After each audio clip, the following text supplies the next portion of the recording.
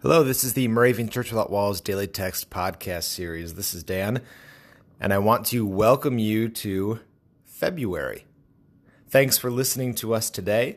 You can find us wherever it is that you get your podcasts. I'll be leading you through the text today, and like always, just want to remind you that you can appear on a future show as well. You can learn more about the podcast and sign up for a date by going to dailytextpodcast.org. Also, you may have gotten your Moravian magazine recently, the first edition of 2019. In there is a great article about this podcast, so please check it out. You can also go to moravian.org and find that article from there. So without further ado, let's get to the daily text for today. Today is Friday, February 1st, and the watchword for today comes from Psalm 5, verses 1 and 2. Give ear to my words, O Lord, give heed to my sighing. Listen to the sound of my cry, for to you I pray. And the doctrinal text for today comes from Mark 9:24. I believe, help my unbelief. Sometimes we think prayer has to be complex and refined. We hear it in church or in books, or we see it in the Bible. Many of these prayers with wonderful words and even poetry. And sometimes we think that has to be done in the same way in our own personal prayers. That if we don't say things in the right way, at the right time, even in the right order, that God won't hear our prayer, or it won't be as effective, maybe.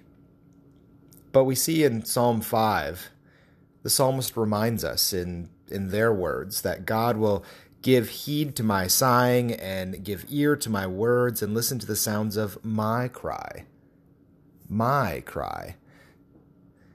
God understands each of us, and we all communicate in different ways and express our emotions and feelings in different ways as well.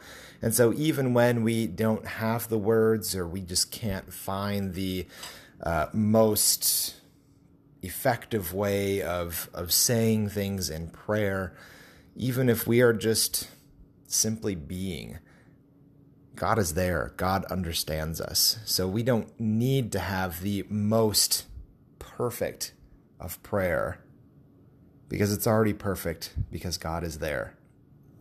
So if you're having incomplete prayers today, know that God is with you to bless you and comfort you in your prayers.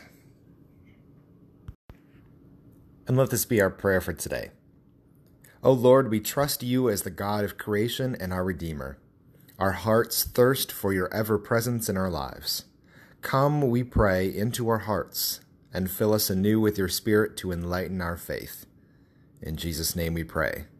Amen. The 2019 Moravian Daily Text that you heard today is copyright 2018 IBOC Moravian Church in America and used with permission.